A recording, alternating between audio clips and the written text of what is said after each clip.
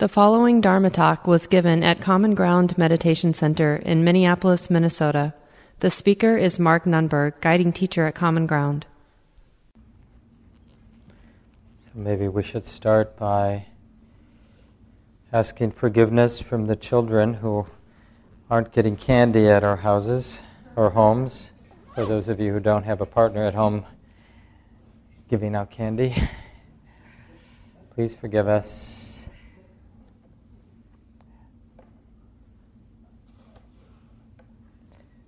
So it's maybe a good night to talk about the escape. You know, we've been trying to bring a fresh look at being a human being, living in this world, this central world where we see and we touch, we smell and taste, we hear, we think about all of those sense experiences all the time, the past experiences, the possible future experiences. We're even thinking about the sense experiences we're having right now at times.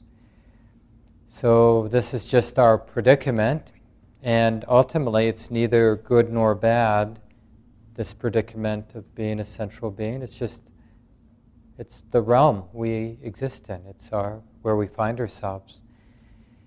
And the Buddha says that if we're going to be in this sense realm, then we should learn about the three things. We should learn about the very real gratification that arises in moments as a sensual being.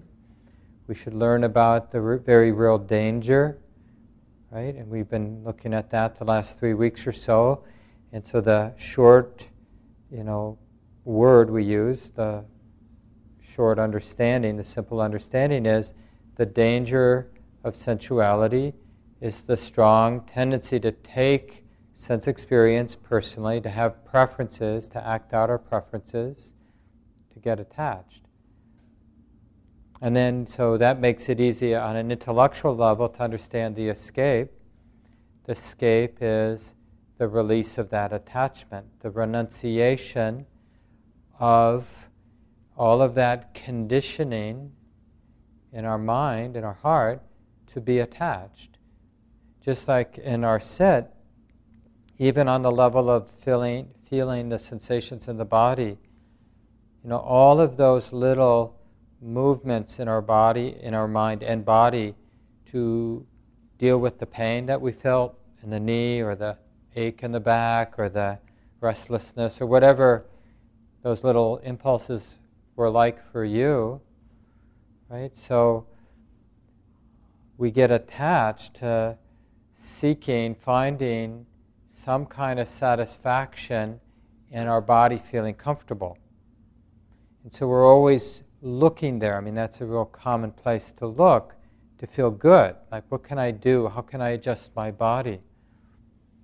I mean, you maybe have seen this, but we can just do this with our imagination. If somebody has been videotaping us all day long, and then at the Monday night class, they would show the video high speed, and we would just notice all the little movements, all the little scratches, all the little adjustments, the stretching out the legs, the bringing the legs in, the sipping water,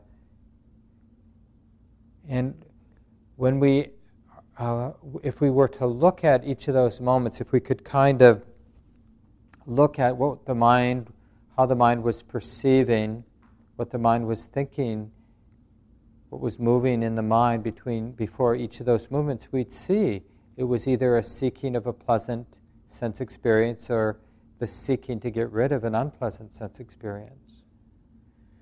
So this is our world, that we inhabit. And then the interesting thing is, how do we even hold, or how do we even intuit this escape? Something other than being in the world chasing carrots, the dangling carrots, the next interesting experience that's going to make our life seem, or at least the moment seem relatively important or meaningful or significant, because when I go home I get to have whatever Halloween candy's left. Or when I go home, I get to check the news and see, is there any new developments in the political scene, or whatever, to get to go to bed. Get to have a healthy meal instead of Snicker bars or something like that. And we all, it'd be interesting to hear, we all have our particular war stories about our own relationship with sense experience. And generally it's this pendulum swing from times when we give in and we just let ourselves have what we seek or want to the degree it's available. And then times when we're sort of that scolding parent. No, you can't. That's not good for you. Stop it. No candy, no TV, no this, no that. You don't want to become addicted. You don't want to become like those other people. You don't want to become fat. You don't want to become, and then fill in the blank. And that is the danger of sensuality, right? Is that somehow we justify, we inhabit that space, just a matter of where you are in that pendulum swing, thinking that indulging in sensuality's happiness, thinking that somehow getting in control of this central beast by denying him what he wants is the way. But that's also just a reaction to sensuality. And so, of course, the Buddha was very clear about the escape. Not even with a shower of gold coins would we find satisfaction in sensual craving. Knowing that sensual cravings are suffering, they bring little delight. The wise person does not rejoice even in divine pleasures. One who delights in the ending of craving is a disciple of the fully awakened ones. One who delights in the ending of craving, right? So that's the short answer for the escape, the ending of craving, the cessation of craving. Nibbana, nirvana, awakening, liberation, that's how it's technically defined, as the cessation of craving. So even intellectually, that's just such an interesting thing. Like, what does that feel like? What does that look like? And I mentioned before, sometimes in our quieter sits, we get a little bit of the flavor, sometimes even a very strong flavor of what the cessation of craving is like. Because just quite naturally, when the mind really settles into, let's say, a deep state of samadhi, of concentration, there's a lot of joy of seclusion. The mind is secluded from the dangling carrots, right? It's secluded from being tormented by knee pain because the attention isn't paying attention to that grosser level of sensation. The knee may be hurting actually, but the mind just isn't attending, like when it's in a concentrated state. So it's feeling a lot of inner happiness, a lot of inner bliss that is the expression of not being tormented by the carrots, the exciting sense possibilities. It's retreated from that, it's secluded. And so because there's a lot of inner happiness, inner bliss, then the mind's relationship to the sensual world shifts temporarily. It feels like I have everything I want. I don't need to go home and go to bed. I don't need to go home and have the Halloween candy. I don't need to fix this problem in my life. So just even with a good sit, this isn't the uprooting of craving, but it's a temporary extinguishing of craving. That's what we mean by jhana, or the mind absorbing into a deeper, quieter state of meditation. It's defined by the deepest state, what's called the fourth jhana, is defined by the cessation of craving. Desire temporarily goes away from the mind. And I don't know if I mentioned this, but I mentioned it a lot in the past Buddhist studies classes, but there's a particularly interesting time when the Buddha was a young boy. And did I mention about the rose apple tree last week? I don't think so. So anyway, this is something he reported later when he was a teacher. And he said, yeah, there was this time when I was a little boy, and I was just sitting under this beautiful rose apple tree, maybe in bloom, and it was like a festival day. And the Buddha's mind just settled into one of these states of absorption, one of these really quiet states where there's a lot of inner happiness, precisely because the little boy wasn't seeking happiness, wasn't seeking delights, wasn't seeking to make anything different than it was, right? So his mind just settled into a really peaceful state. And this, he remembered this actually when he was before his deep insight, and it really helped him to correct his practice. But the point I want to make tonight is just to these experiences we've had, even if it's not the full, deepest state of absorption, like that time as a little kid, that was just the first jhana, like the initial state. Even there's still some thoughts at that state of meditation. So it's not like a really, really, really, really quiet state. But it's a state where the mind is secluded from the grosser cognitive activity of thinking about what I want, thinking about what I don't want. If the thinking is doing anything, it's doing like, this is a really nice state. You know, having the thought, this is a really peaceful state. There's a lot of happiness here. This is really nice. Maybe I can trust this, right? So thoughts that keep pointing the mind back toward how nice the state of mind is. Those are the kind of thoughts you have in this state of concentration. So that's the state the Buddha was in. And but it teaches those relatively quiet states we have, it teaches us something, right? Because when we're feeling that basic contentedness and peace and ease, that isn't about our circumstances in our life being different. We're still the same age, we still have the same relationship problems or other limitations or the same bank account. We live in the same messy world where there's real injustice, where people mistreat each other, where there are children who don't have enough food to eat, and, countless animals living really horrific lives before they're slaughtered for our food. I mean, there's just so many, but there's a way where the heart can be at ease. Now this, with the place I'm talking about, happens because we've secluded ourselves from the messiness of the world. But the experience of the experience of craving ceasing is real. But it's just the cause for that cessation of craving, attachment, is because the mind secluded itself. I mean, in a very mundane way, we get this when we stop looking at the news for a few days.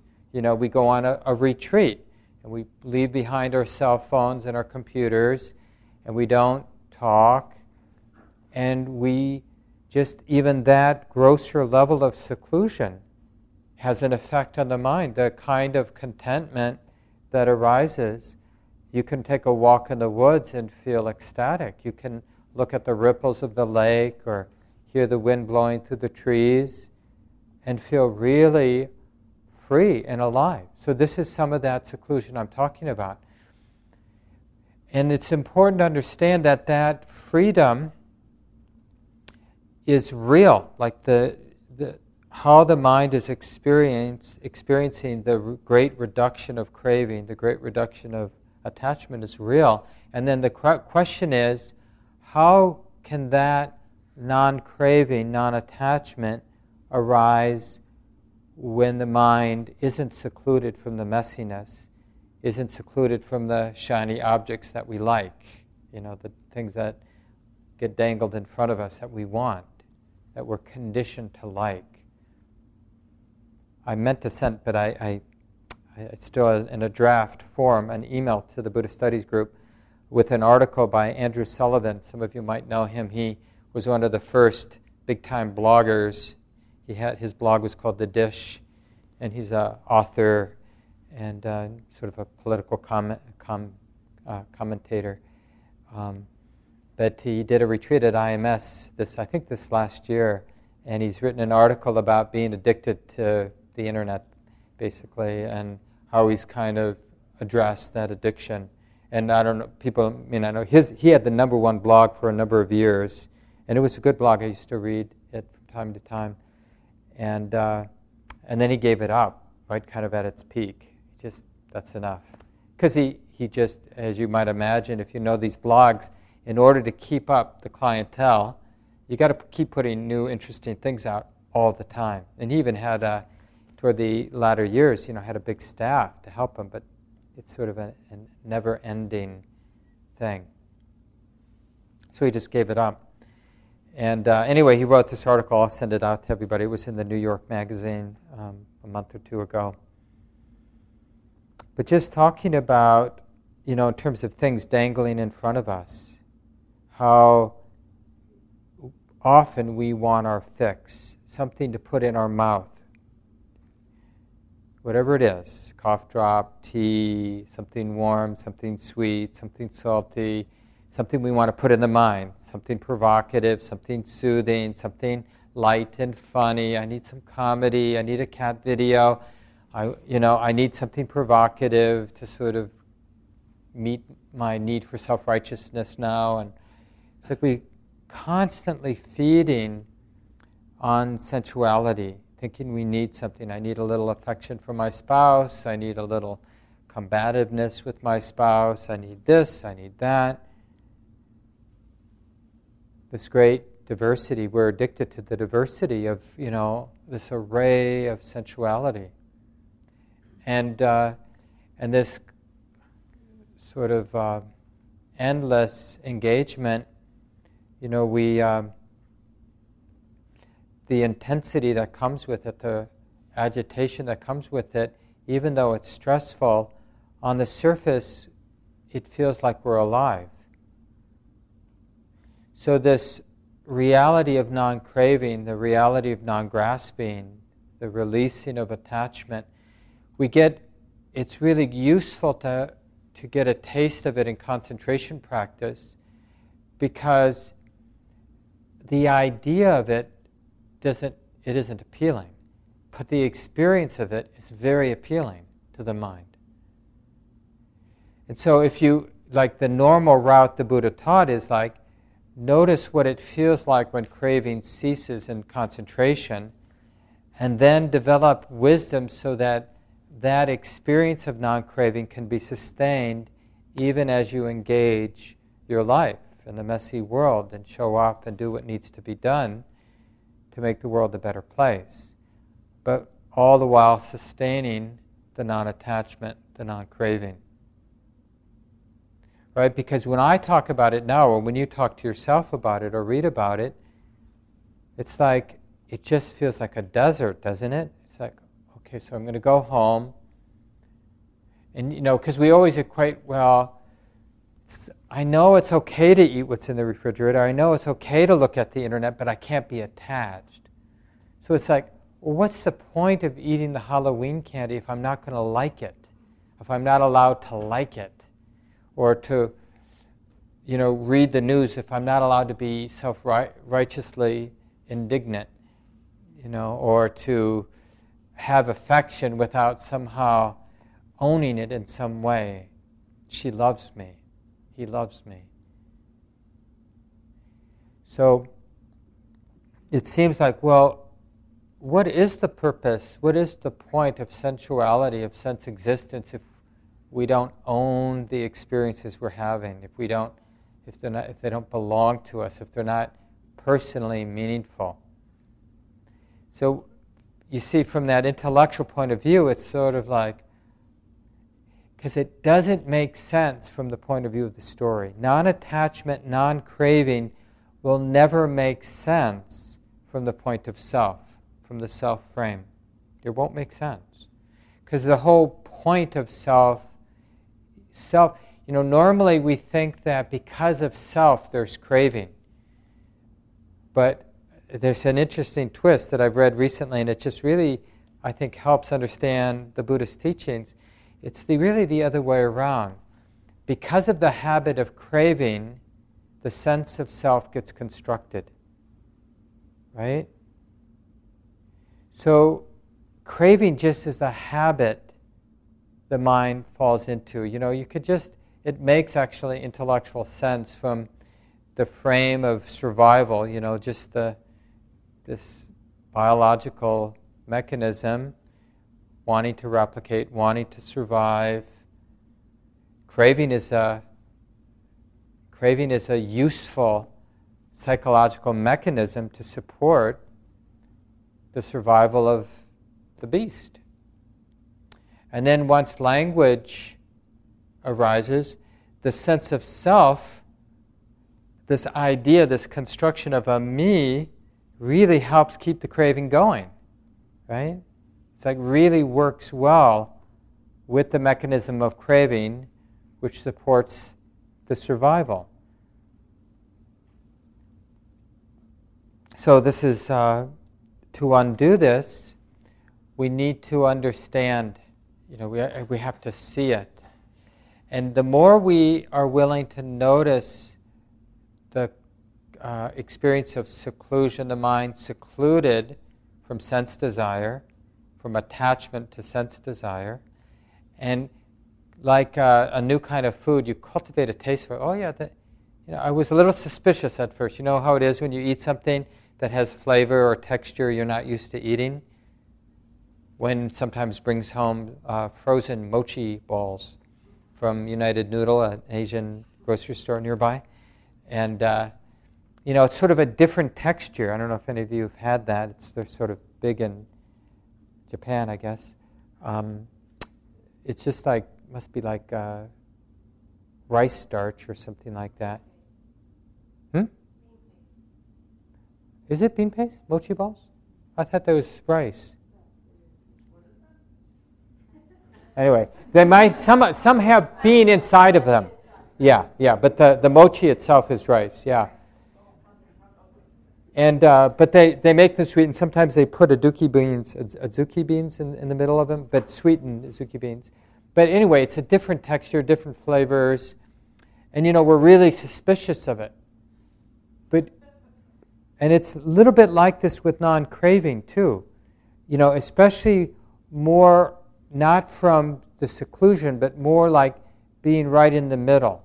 It's cultivating a taste for peace, for release, for the emptiness of agitation, for the letting go of agitation, for the non-disturbance of the mind. And for a mind that has been for almost ever addicted to intensity, you see it's a new taste. It takes a while to cultivate it. In the beginning, the way we start is we don't give ourselves a new taste. We say, okay, so you're addicted to intensity, take a closer look. That's looking at the drawbacks, right?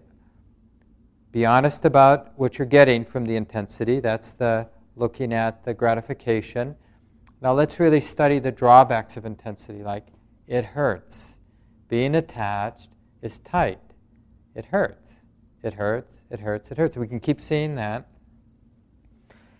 And then that combined with some experience where the mind is relatively secluded, whether you just have a quiet day where you're not hanging out with folks, not talking too much, not watching TV, checking your email, and you just in that most basic way, appreciating the simplicity of the secluded mind, and kind of really looking at,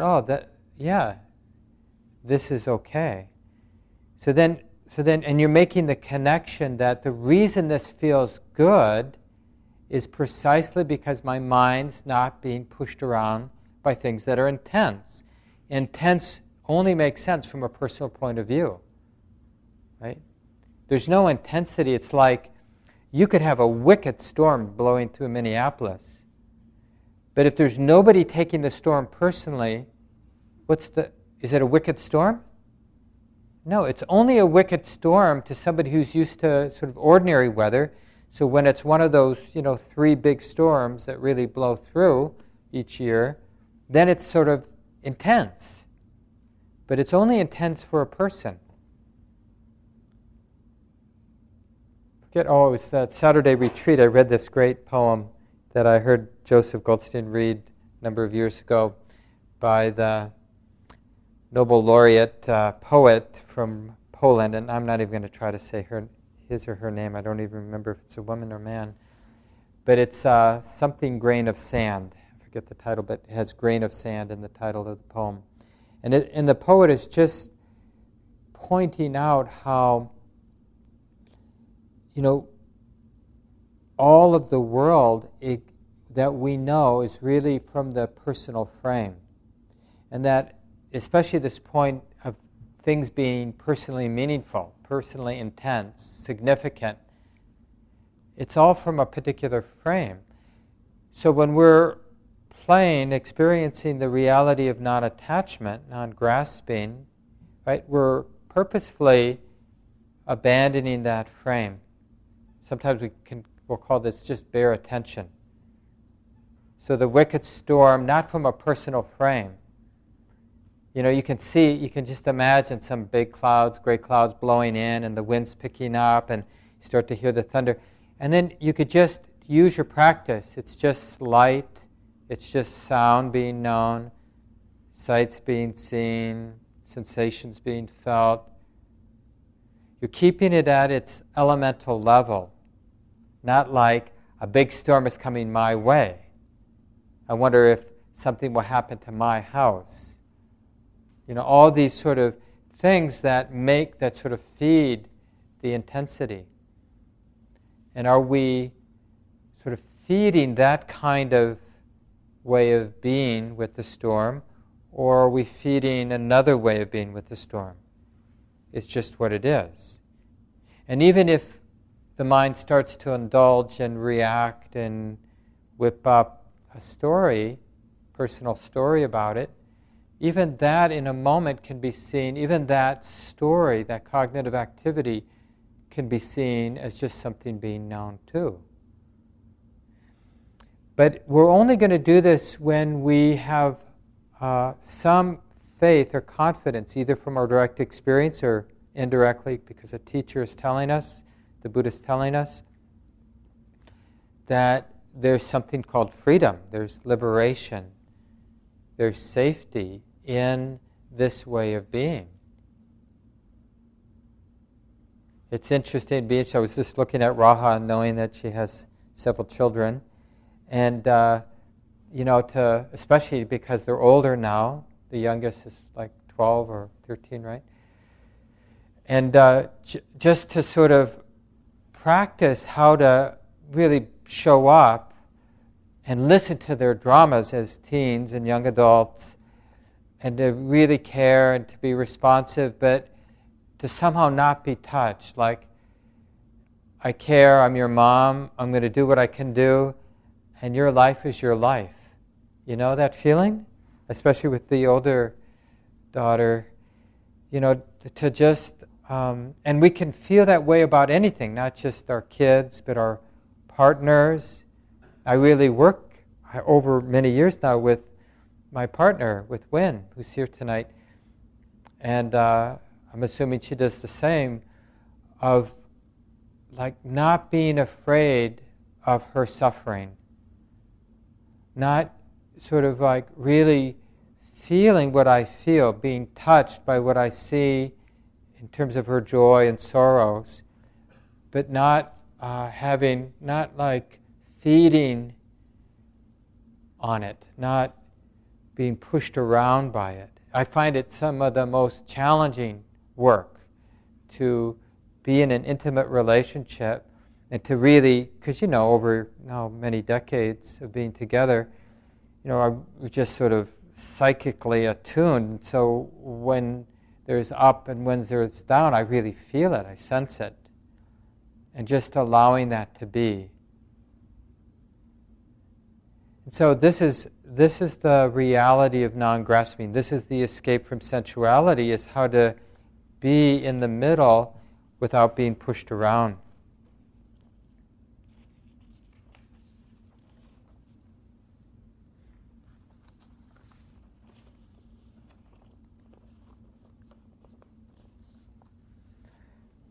This is the sutta, the Upadana Sutta, which is the discourse from the Buddha on clinging.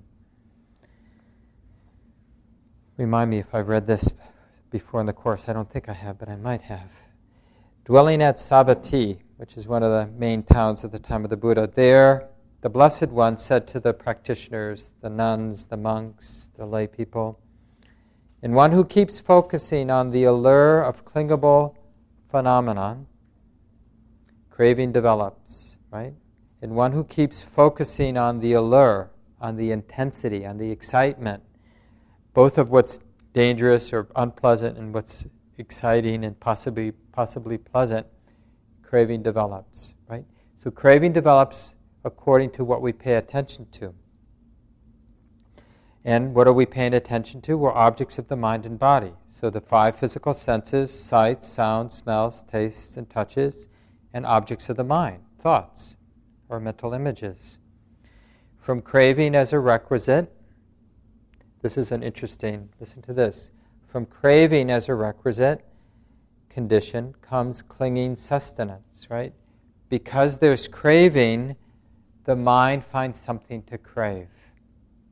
This is a very provocative thing. I mean, not to get too metaphysical, but in a lot of the places where the Buddha's teaching, it's really an opposite frame from a materialistic view. Because there's the world, we crave it.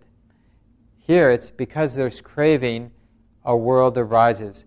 Things to cling to arise because there's craving. And in dependent origination, the Buddha's description, he says there's ignorance. From ignorance, there's karmic formations. There are impulses in a mind, right? There's latent tendencies. Because of ignorance, there are latent tendencies. The mind's not at ease. The mind's not at peace. And because of these karmic formations, consciousness arises. And because of consciousness, body and mind come to be. And sensitivity, and because of sensitivity, contact. Because of contact, feeling. That's the intensity. Things feel intensely pleasant, intensely unpleasant, and everything else we just ignore because we're intensity junkies.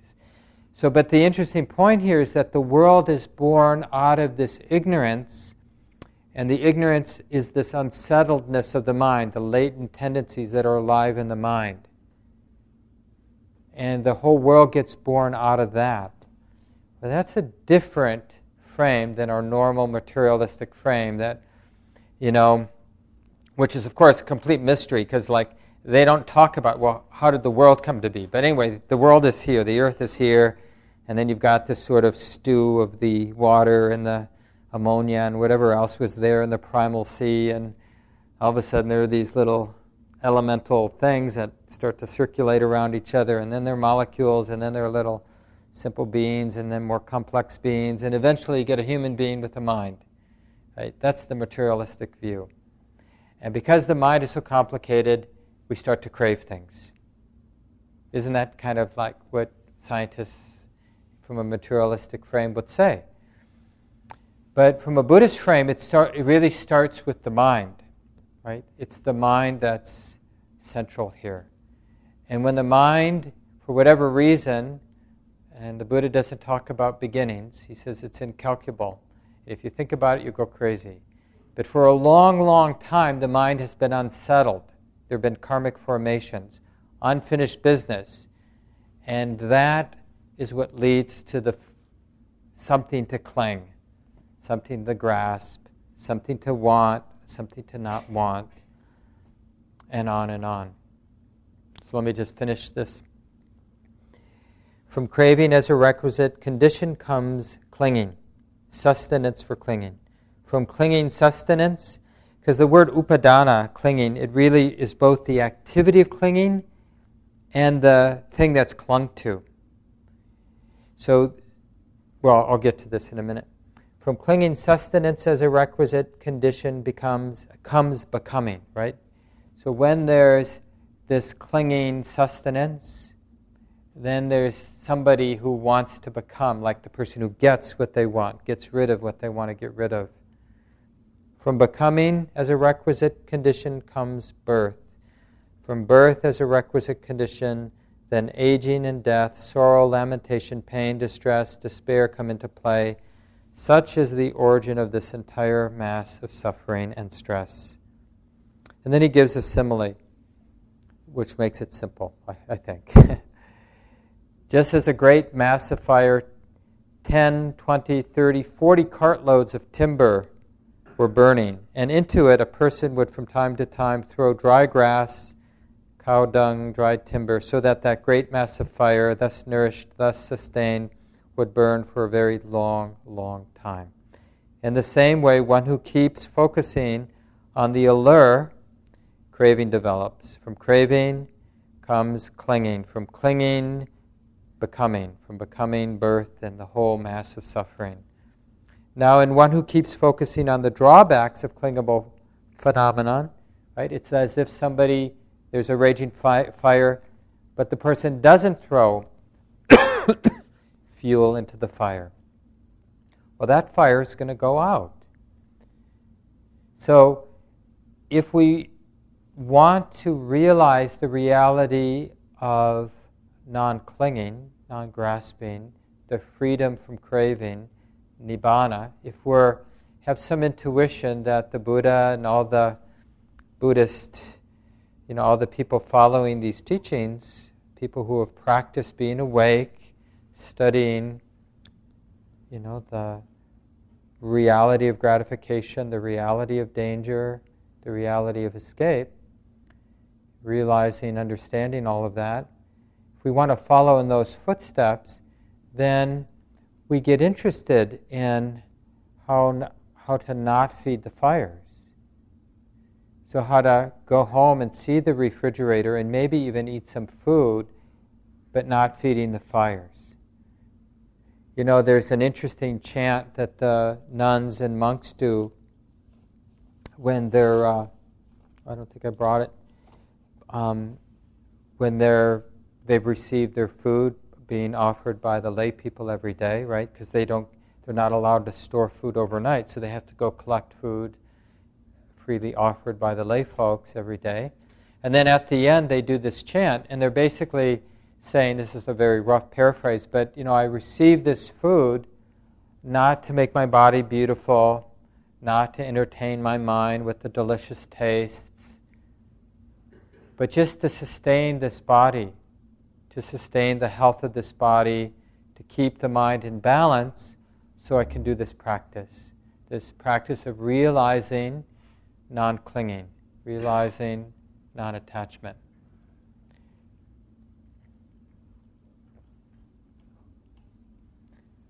So he says at the end of the sutta, just as if a great mass of fire were burning, into which a person simply would not time and again throw dried grass, dried cow dung, dried timber, so that great mass of fire, its original sustenance being consumed, and no other being offered without nutriment, go out.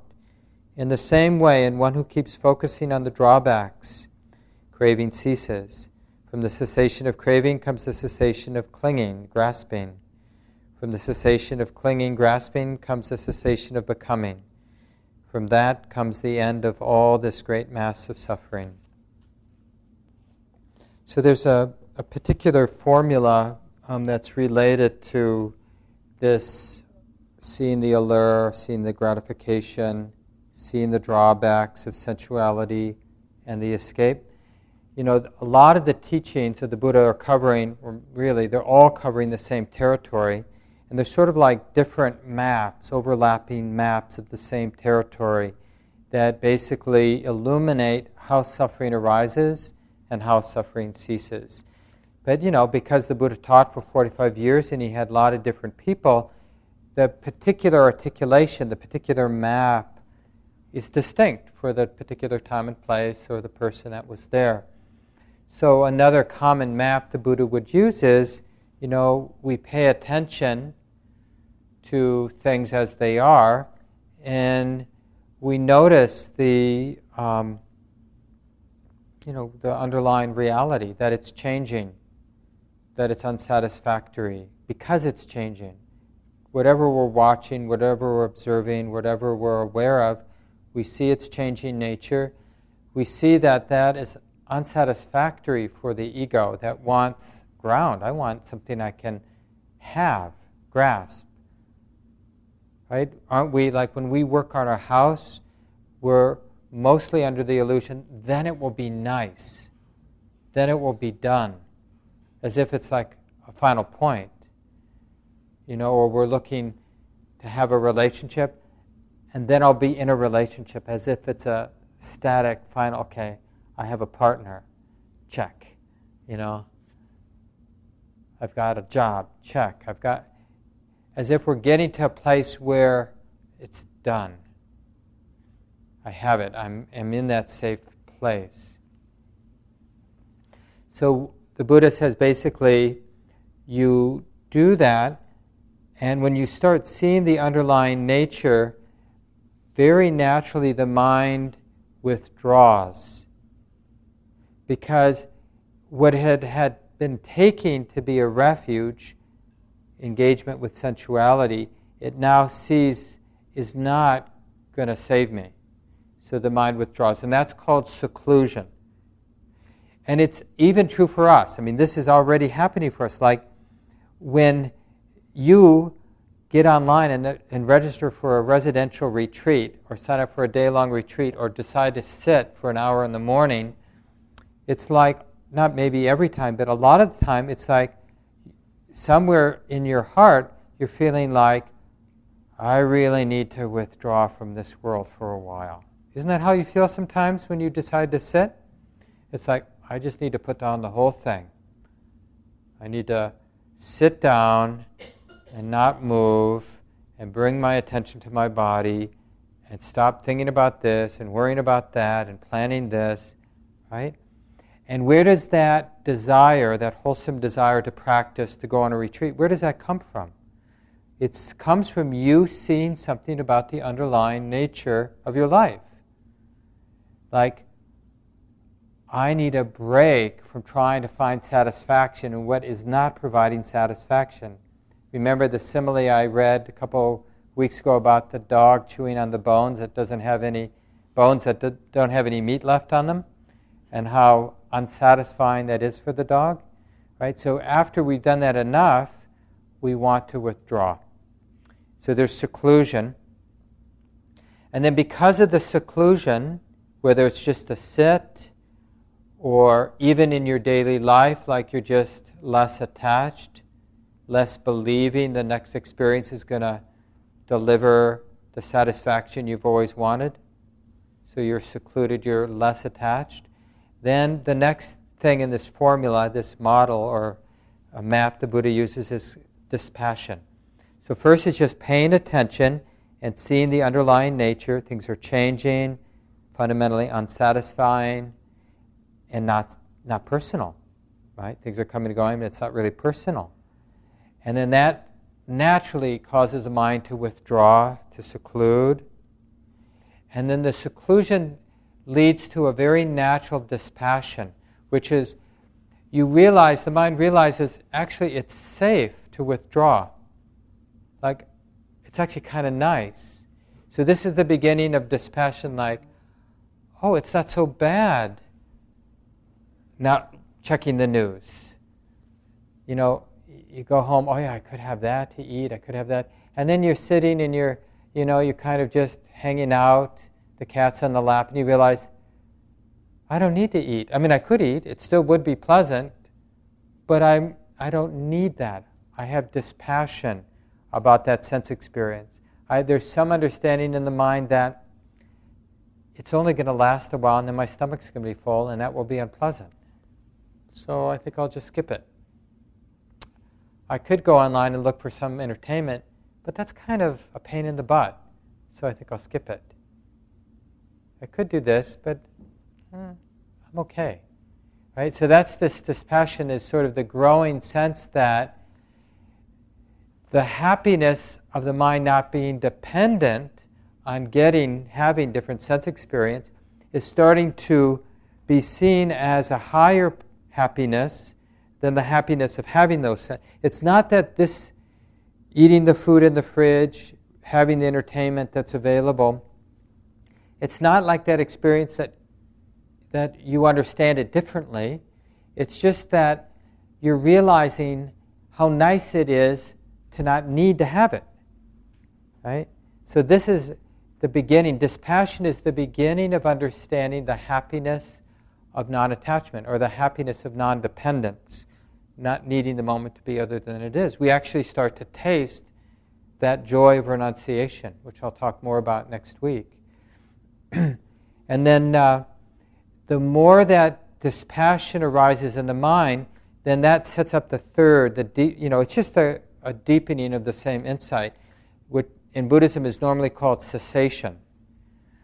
And it's really the integration and generalization of this dispassion, right? Because as I'm seeing that, I'm okay not getting the food in the fridge. I'm okay not going out over there and getting my computer and seeing what's entertaining. I'm okay not calling or checking my text messages. I'm okay just letting things be. And then the mind begins to understand the happiness that it's experiencing, the happiness of non-dependence, the happiness of the mind not needing things, right? It begins to understand that, and it begins to generalize and integrate that understanding so that the mind realizes like a different frame altogether. So normally the mind's frame is always related to sense experience. So now it's waking up to the mind independent of sense experience. So that's like a different reality. Like sometimes in Buddhism, teachers call that a different reality. Nibbana, or cessation, as awakening to a different reality, because the only reality we know is when our mind is oriented around sense experience. And now the mind, because of the interest in the experience of dispassion and the integration of that experience of dispassion and the generalization, like really getting what this experience of dispassion is pointing to, it can have a glimpse of the mind independent of sense experience. And that's like one definition of freedom of Nibbana, is realizing the mind that's independent of conditioned experience. But that mind isn't somewhere else. Right? That mind's right here in the middle of sense experience. But it's like Ajahn Chah sometimes uses the simile of oil and water. It's like you put them in the same jar, like when you're making salad dressing, and you put your olive oil in, and then you put the water-based stuff like vinegar in, and who knows what else you put in, but milk or whatever you're going to have in your salad dressing, and they separate out. There's sort of two things. And it's like that's what happens, is the mind is realized as being independent of conditioned experience. Thoughts, sensations, sights, sounds, everything that comes and goes. Now we intuit this whenever we're moving along. So we study the world, we notice it's changing, we notice how unsatisfying that is, how impersonal it is. Naturally the mind secludes, withdraws, it's less dependent.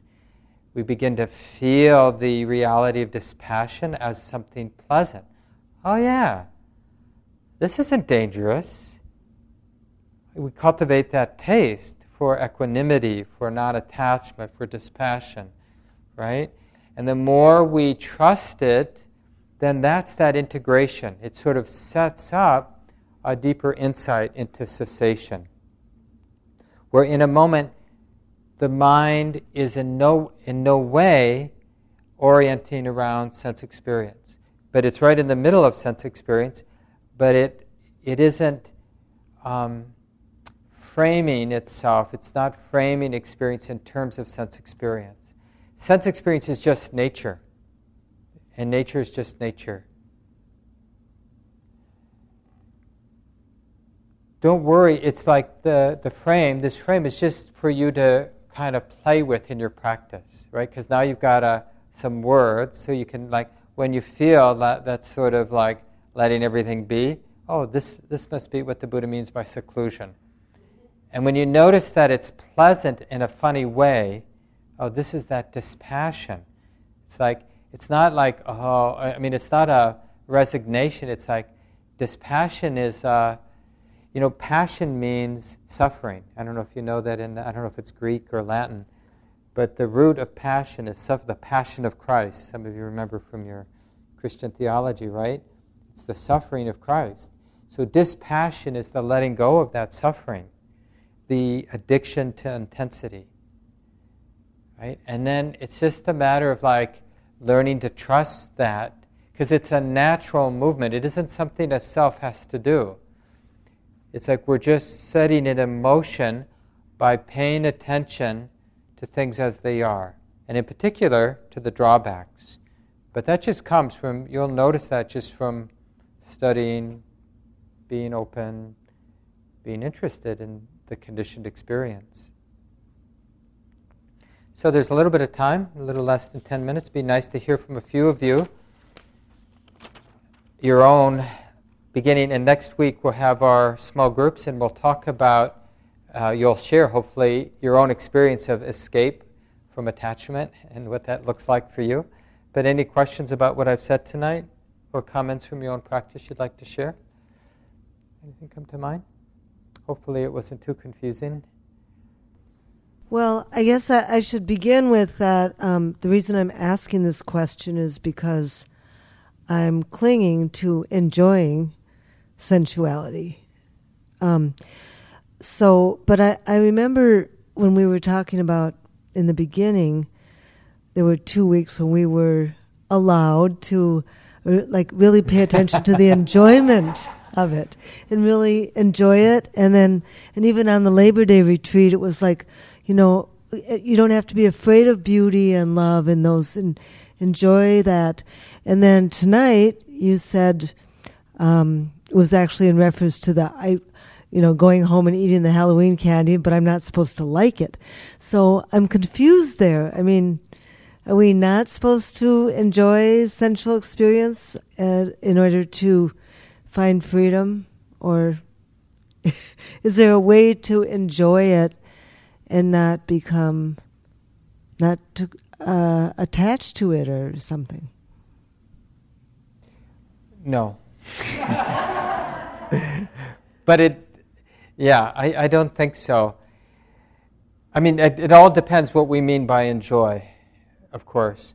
But the fact is we do enjoy things.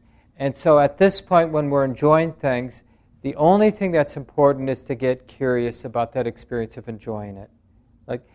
And to really tease out what of that enjoyment that's happening right now comes with attachment. And you'll know it comes with attachment when there's a squeeze, a tension, suffering, right?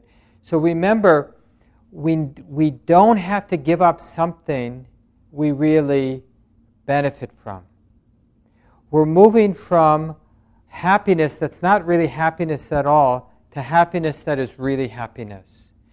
And so it doesn't really work to sort of tell yourself you can't have what you want. What actually works is when you give yourself what you're going to give yourself anyway, the Halloween candy when you go home, right? And you're going to have it if there's any left. Then the important thing is not to stop yourself from eating the Halloween candy, but if you're going to eat it, to really notice what that experience is. And not just when you're eating it, to notice what is the wanting the Halloween candy before you actually get home? What's the anticipation? Because on the surface, the anticipation feels like really juicy, exciting. But is it? We don't want to just assume that the surface of the experience is the whole thing. What else is there in the experience of anticipation? What else is there in the experience of gratification? So to really be intimate with gratification, but also notice the inevitable disappointment when it's all gone or it's not pleasant anymore, eating it, So then what's that like? And then what is it like the next moment and the next moment? So that it's just a natural, like the Buddha says in one of his discourses, a wise person would happily give up a grosser happiness, a happiness with limitations, if there were a happiness that's more refined, more resonant, and doesn't come and go. The happiness of letting go doesn't come and go. The happiness of non-attachment doesn't come and go. What experience, what condition, what circumstance could arise for us in which our heart, our mind wouldn't be able to relate with non-attachment? See, non-attachment isn't dependent on conditions. So if it's in fact a really beautiful kind of happiness, a really resonant happiness, the kind of happiness the heart actually wants, actually desires, and that happiness can exist no matter the conditions or circumstance, we would choose it. So this evolution, this practice, movement from the happiness that arises with gratification of sense experience is naturally abandoned. This is a natural movement toward a more resonant, satisfying happiness. It's the happiness, but the thing is we just don't know it. So not even we don't know it because we haven't had it, we just haven't named it. We haven't kind of clearly understood this happiness of the mind, the heart, not dependent. It's the happiness of independence, the happiness of the mind not being pushed around, not being tormented by what comes and goes. But the thing is, we're so entranced, so excited by what comes and goes, that we still think, but it's only because we haven't studied the drawbacks. Next week I'll send you out the sutta with the article by Andrew Sullivan. I'll send the sutta about the Buddha explains why initially his heart did not leap up at the thought of renunciation. Right? These lay people come to the Buddha and say to him something like, we're really happy pursuing sense experience. Our hearts definitely do not leap up at the idea of renunciation. And it confuses us because there are these young women and men joining your monastic community, and their hearts seem to light up with renunciation, be happy about renunciation, and we don't get it. And the Buddha says, yeah, I didn't get it at first either. So I'll send that out. It's a really accessible sutta that you can read. And then also Andrew Sullivan talking about the joy of putting aside the internet, which is a real-life example. But we need to leave it here. Thanks, Maggie. And let's just take a few moments, let go of the words. Just enough time to take a breath or two together. This talk, like all programs at Common Ground, is offered freely in the spirit of generosity. To learn more about Common Ground and its programs, or if you would like to donate, please visit our website, www.commongroundmeditation.org.